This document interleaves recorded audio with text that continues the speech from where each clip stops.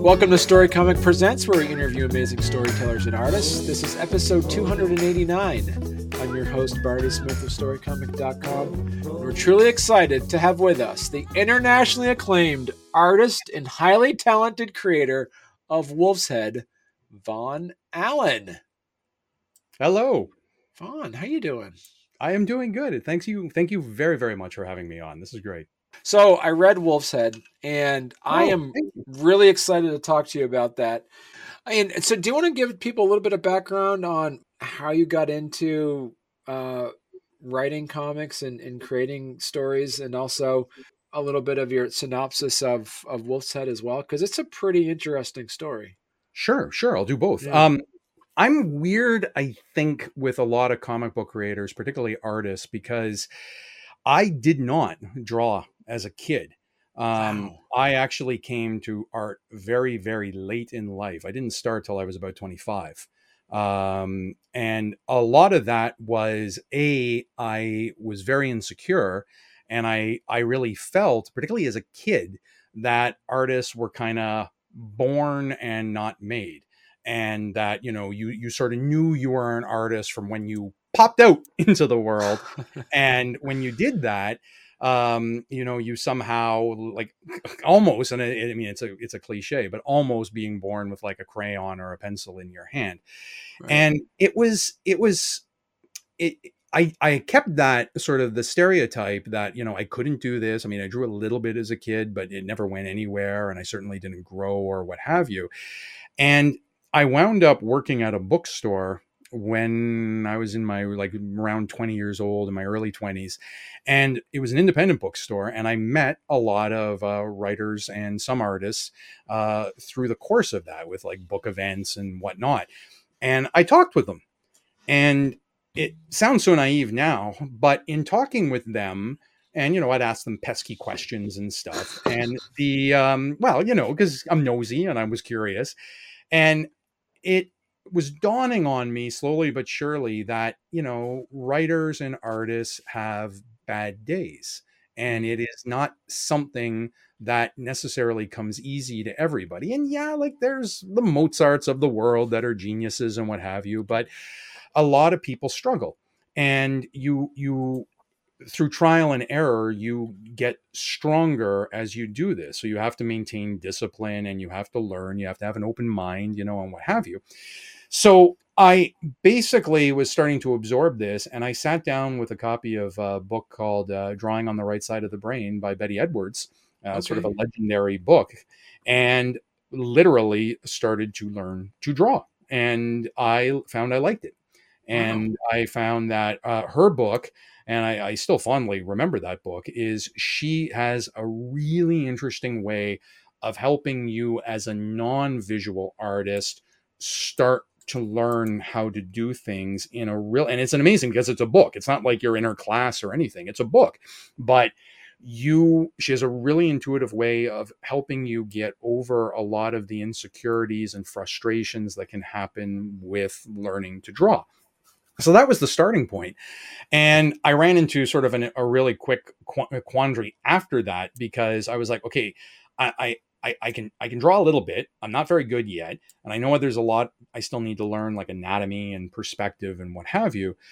But I want to do comics, because I had a love affair for comics as a very young kid. I mean, I started getting into comics when I moved to Ottawa here when I was around 8 years old.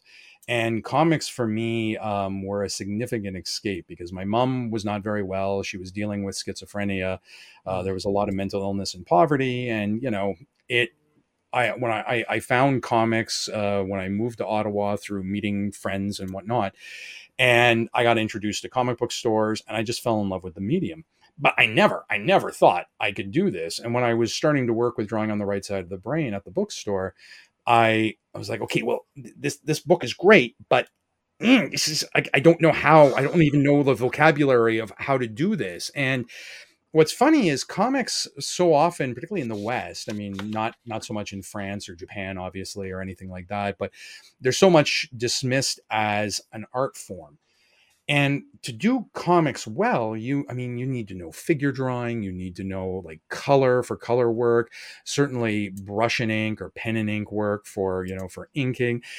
I mean, your perspective, color, like color and light theory and how that, interacts. Like there's just so many things you have to learn and then be able to kind of create a synthesis with. And that took time. That took a lot of time, and there were a lot of false starts and whatnot before I started to get even decent at it. And I Mm. mean, I look back and I probably showed my work before I was really ready for prime time. And my initial work that's out there, was pretty rough. But you learn by doing, you have to, you put it out there and you fail, you fall on your face all the time and you get stronger and you keep going.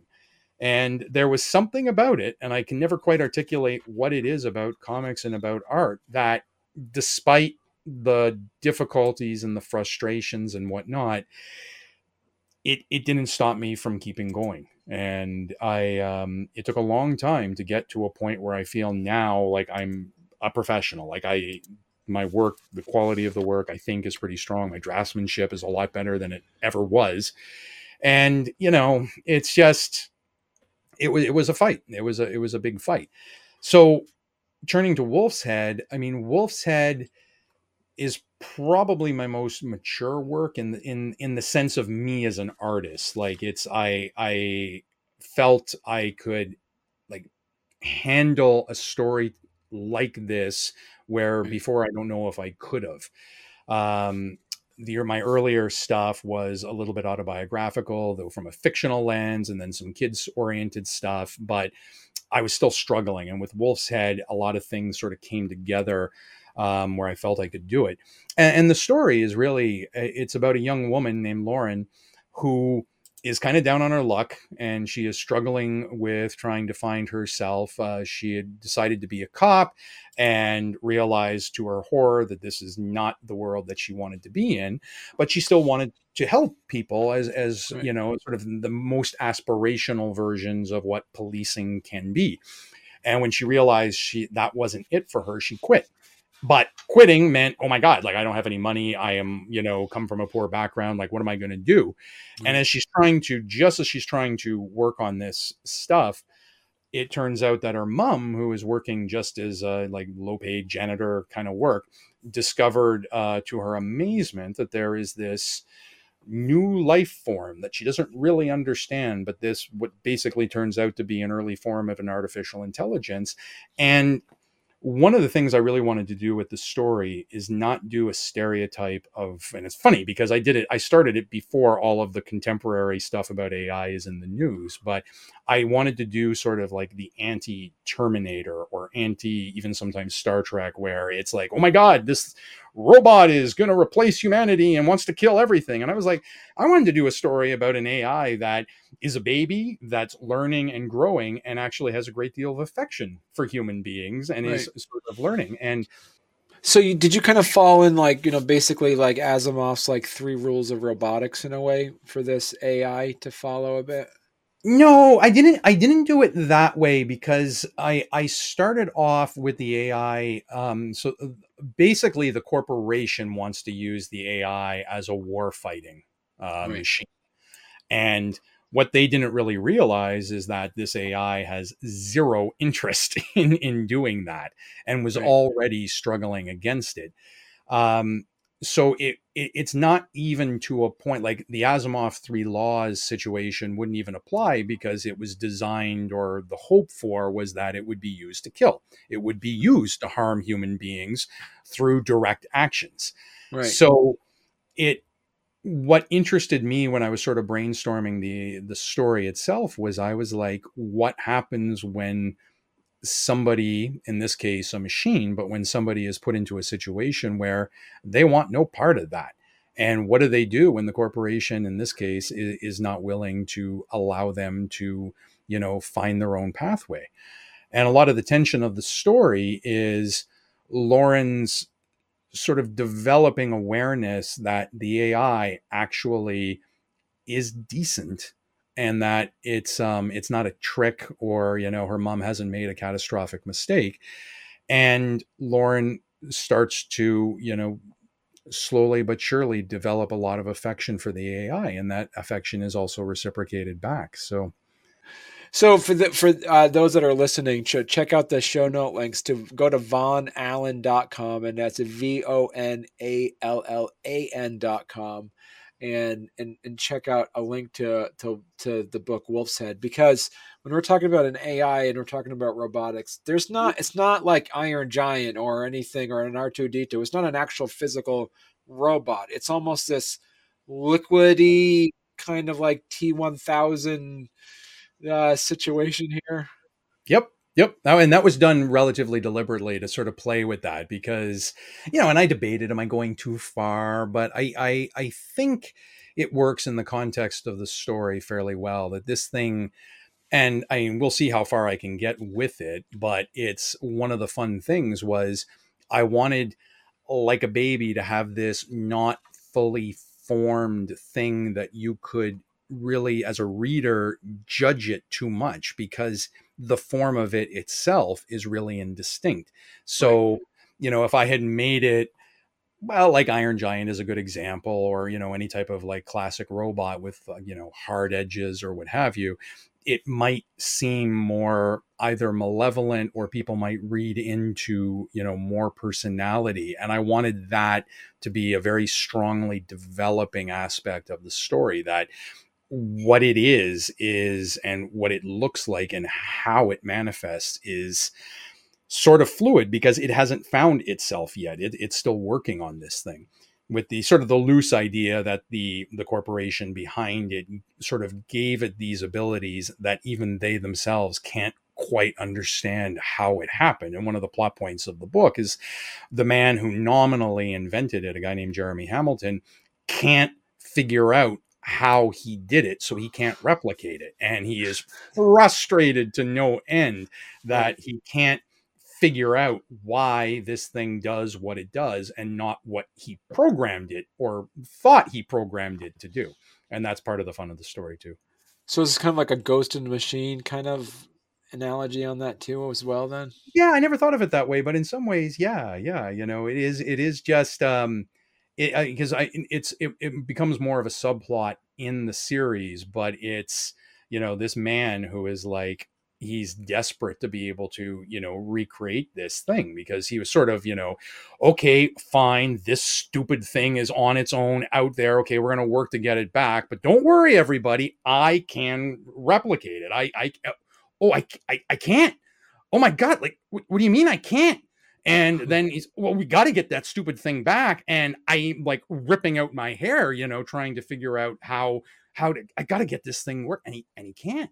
So it's like, it's kind of fun to do what is an antagonist, but an antagonist who's like baffled by what happened and cannot figure out to save his life. And it's fairly existential, because he is works at a corporation. He is very high up, but he has people he still answers to, and there is sort of a running plot is that they have expectations and they want answers, and he can't answer them because he doesn't know what the hell happened. And so, talk about the world building aspect on this. How did you? Is this something that was kind of an almost like the shape of the AI? Was this an organic experience for you as well, or did it actually? You already had an outline for for the full story arc ahead of time. Yeah, well, the way I write, it's a little bit different. Is I tend to write, so in a way this is very contemporary. Like a lot of people, I tend to write in arcs. Okay. So I had a pretty good idea of broad stroke, beginning, middle, end, of where I wanted the story to go. Where I think I'm a little bit different, and I don't mean this in a good or bad way, is just I really like the power of sequential storytelling. So in a periodical comic form, I have a strong belief that it, I guess the technical phrase, a literary phrase, would be episodic closure. is for the Okay. most part, I like having something in an individual issue have a beginning, middle, and an end. So that was not as blueprinted out or clear cut for me. I didn't. So as I approach an issue, that is something I solve on an issue by issue basis. So I had broad strokes of what Lauren's situation was, what her mom's situation was, the situation with the AI, the situation with Hamilton. But I part of the fun for me with doing the story is it's not like I scripted out, like in the case of the first book, like the first collection, the first 6 issues, which is what they were of that story. Is each story, each issue rather, was sort of built as its own story with enough threads that continue to build, hopefully, so that by the end of the book or the end of issue 6, you're like, wow, that each stands on its own, but something more is developing. Right. And I'm always hesitant. I don't.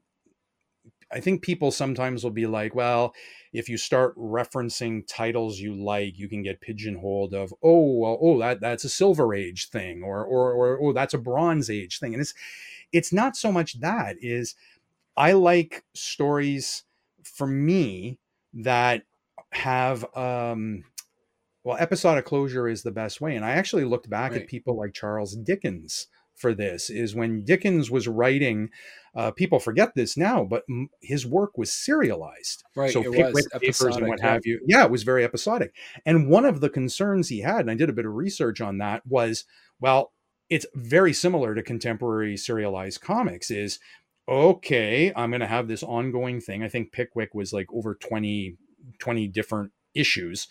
So, how do I make sure that people can jump on board on any type of issue and on top of it get something satisfying so they will hopefully come back?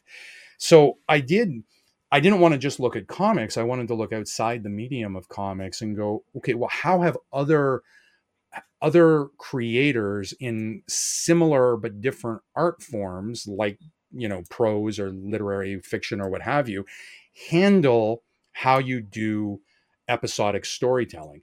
And I kept coming back to Dickens because I found actually a fair amount of research actually has been done on this, where they talked about his scholars now talk about how he was working on building episodic structure with episodic closure at the same time. And it's fascinating to me. It's endlessly fascinating.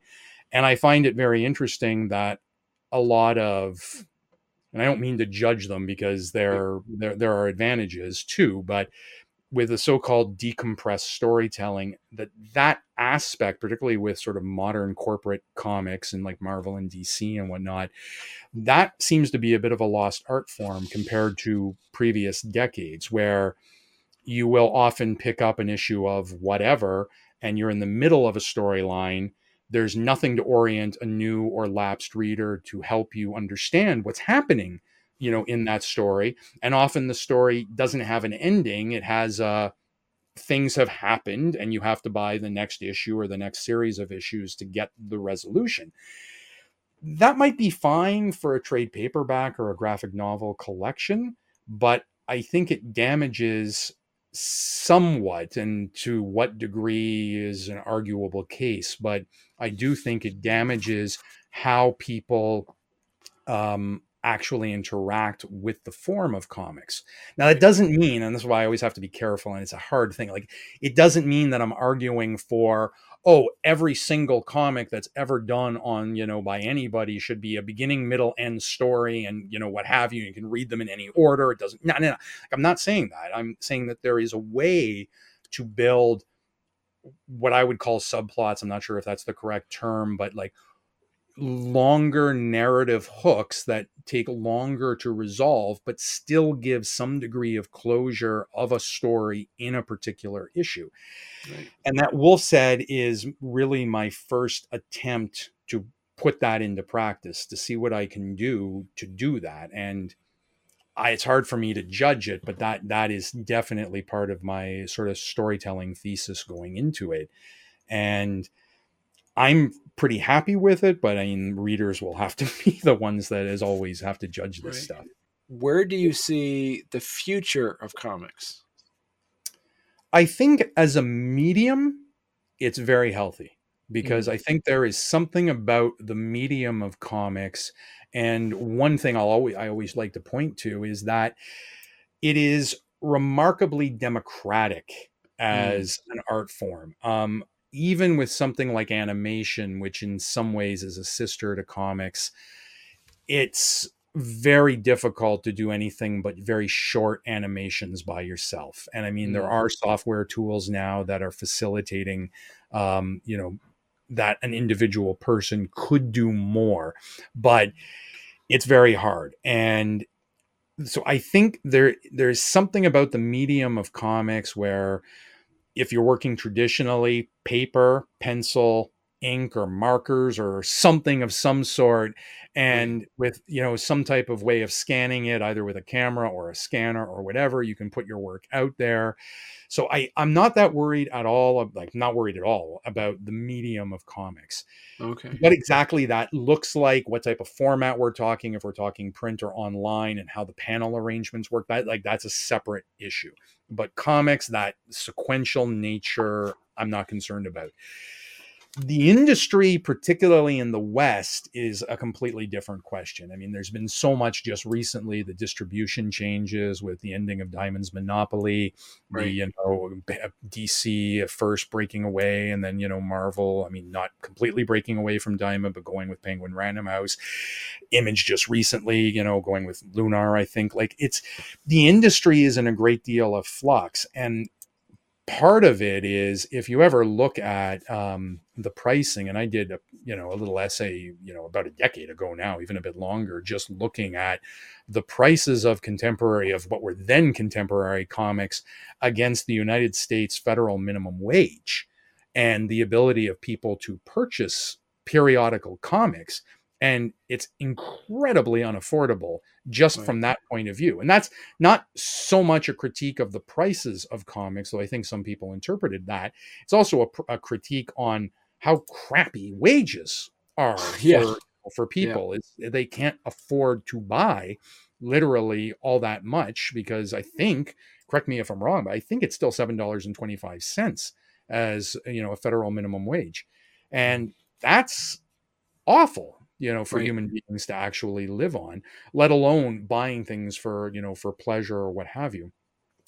At the same time, where the industry has really diversified is libraries and bookstores and online Mm, marketplaces and what have you, not to mention getting into like webtoons and different structures of how comics look, and being able to read comics on your phone or on a computer of any sort.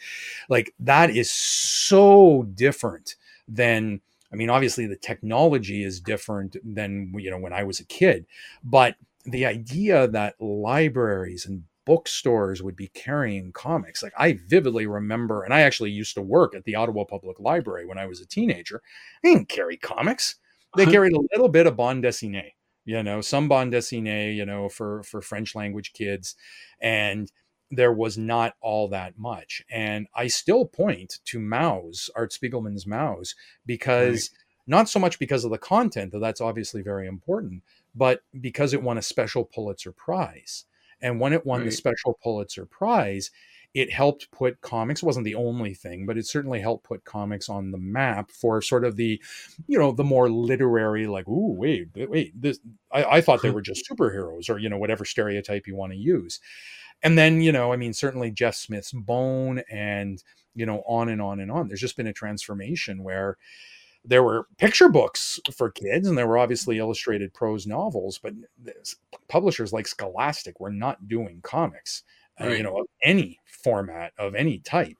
And like that's been just a quantum shift in, not only what gets made, but where it's positioned and how kids can find them. Kids are not reliant on going into one of the 3,500 or so comic book shops. There are a lot of other places where a kid can find a comic, and that's wonderful.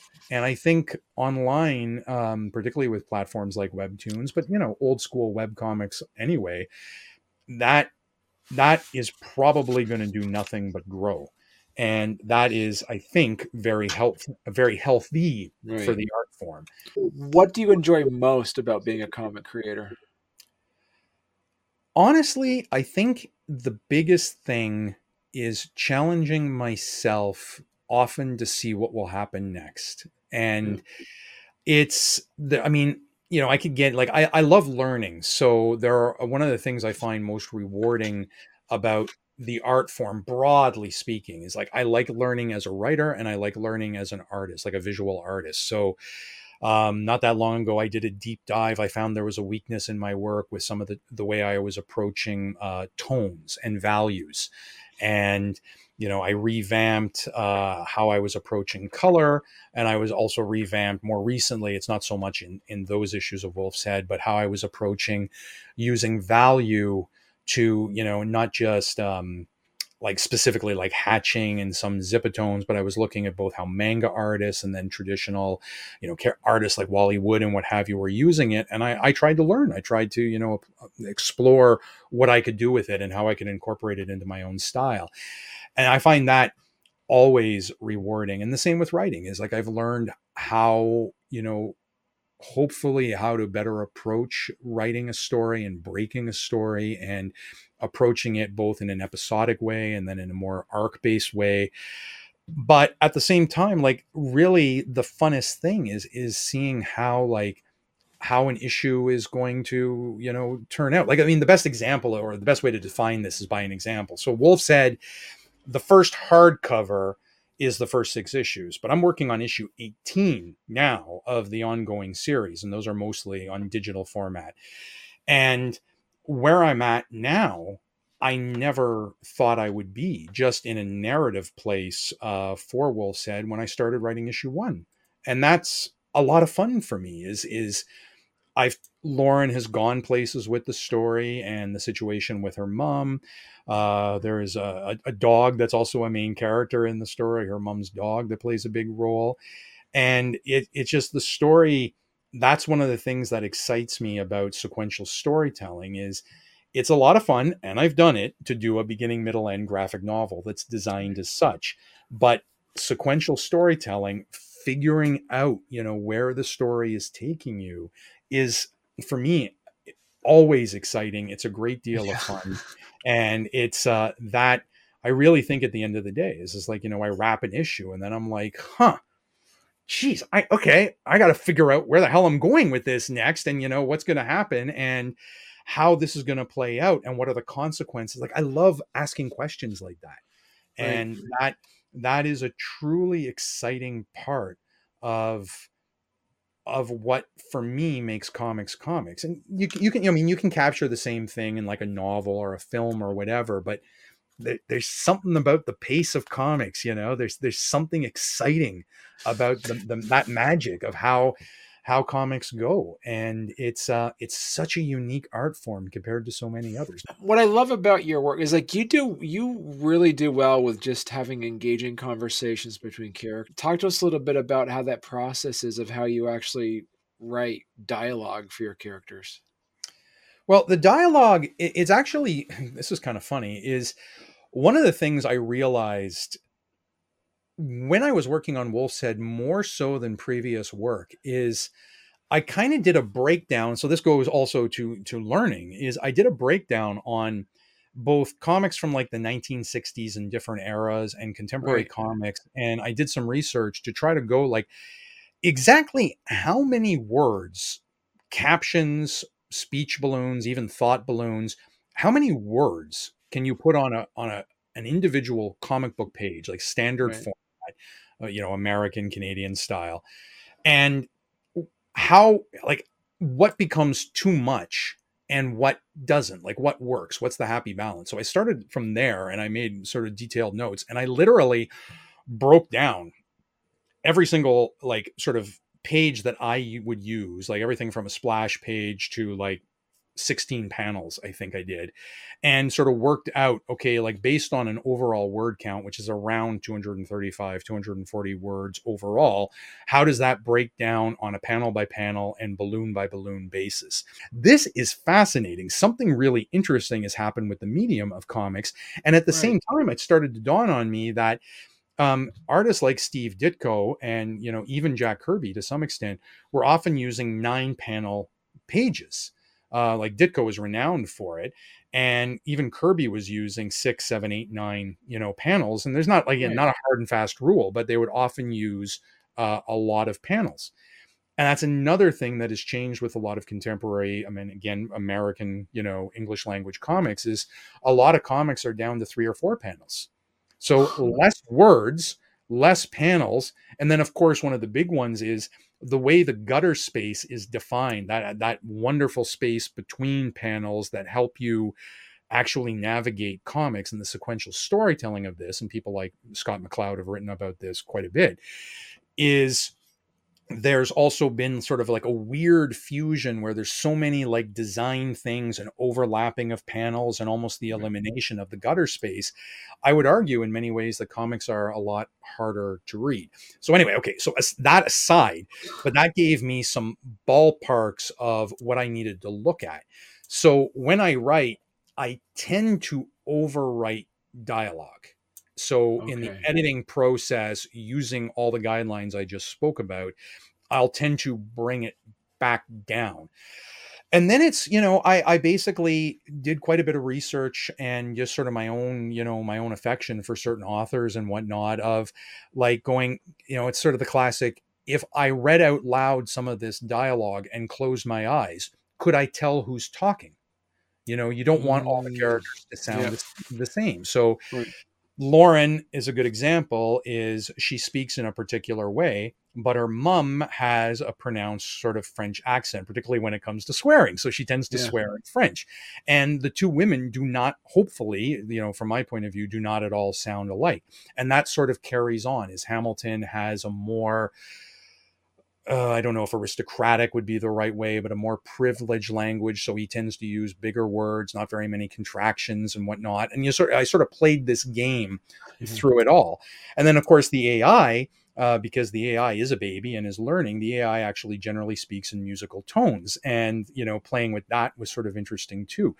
So the rhythm of it becomes so the, how to say this, like the structural approach is what I've got this scene. Okay, so I've written a scene and I know how many pages I've got for this scene. So just to pick something, I've got 3 pages to do this scene, because when I broke down the issue, this is what I gave it. Right. This is what this scene has to accomplish. This is the characters that are in this scene, and this is the thrust of what's happening. Like these are what Lauren wants to do. These are the obstacles she's trying to, whatever. So then it's trying to figure out the best way to use dialogue to get across what where she's at, what she's trying to do, who she's talking with, and their situation.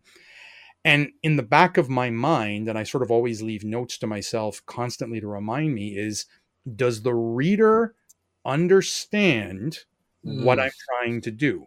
Because to me, and again, this is not a right or wrong thing. Comics are art, so there's no right way or one size fits all policy. But for me, I want my comics to be very comprehensible, and I don't want okay. Yeah. anybody to read a scene or read an issue and go, "What? What the hell just happened? Like, who are these people and what are they doing? Like, I don't understand."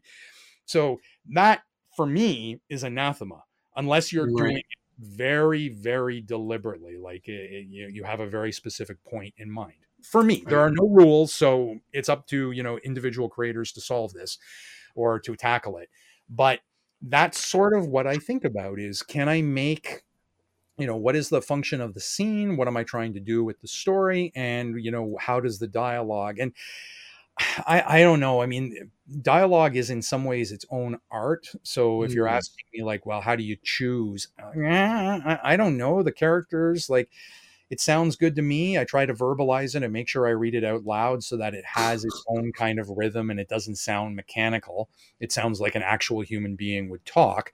But that's probably one of the hardest things to do. Was it Cormac McCarthy? I think it was Cormac McCarthy who removed like almost all punctuation and sort of like quotation marks and what have you. So you very rarely read, I think it's Cormac McCarthy, that you very rarely read like, Bob turned to Fred and said, quote, and then, and Fred said in reply to Bob, like you don't get that. He kind of throws you in, and that can work. That can be very, with comics, it's you're always going to have the speech balloon. So it's a different thing.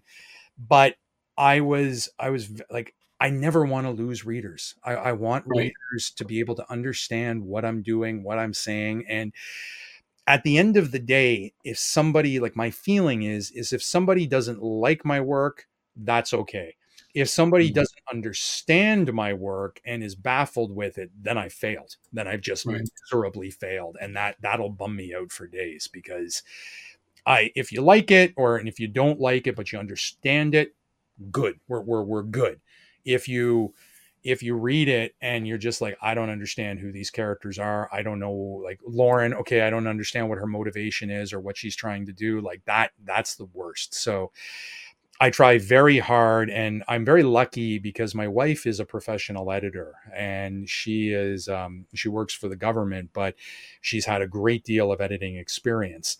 And so she always is looking at my work and is always like, I sort of pester her with these type of details. And I could get you the issue. I don't remember it offhand, but Jim Shooter, back when he was editor in chief at Marvel, actually did, in a couple of his little columns, talked about, what for him and therefore for Marvel at the time made a good story. And it was things like, do characters have clear goals? Like, are they trying to accomplish something? What, are they failing, like on and on and on. And I tend to think about that type of stuff a lot too, is to make sure that goals and motivations and obstacles and whatnot are very, very clear, and not in a hopefully like didactic way, or I'm like hitting you over the head with it, but in a way that, at if I've done my job right, it's very, very subtle,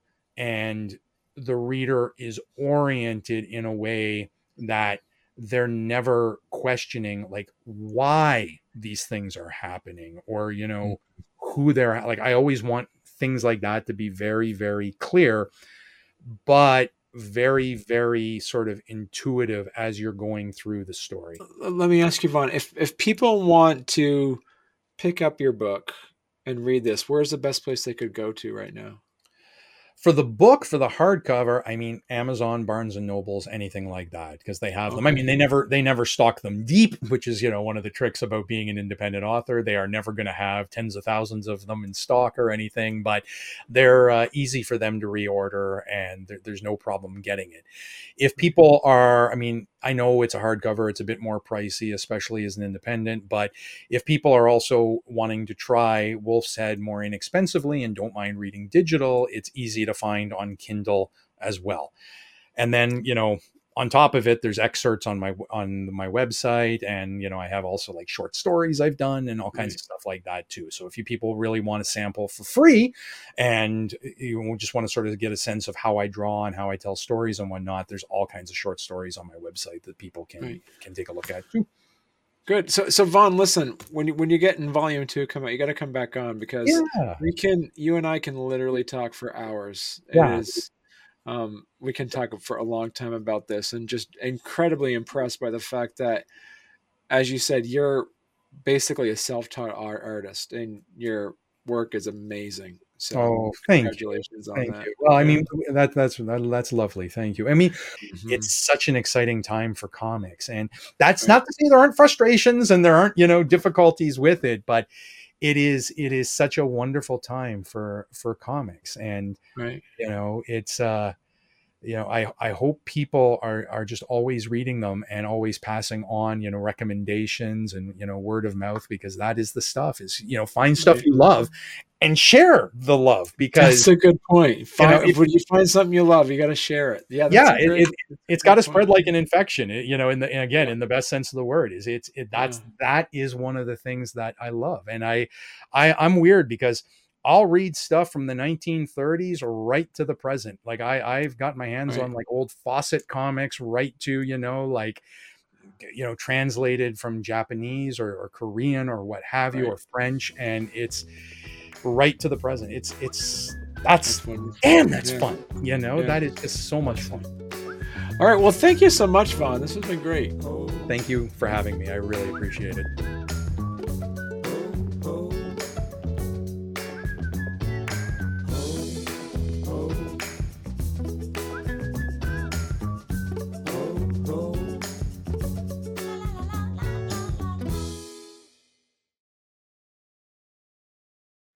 Yeah, Yeah, and it's really interesting. Like the AI itself, for those that might be listening to this podcast, and so like look, so if you do go to like if you go to Vaughn Allen's website, it's um hey, let me timestamp this.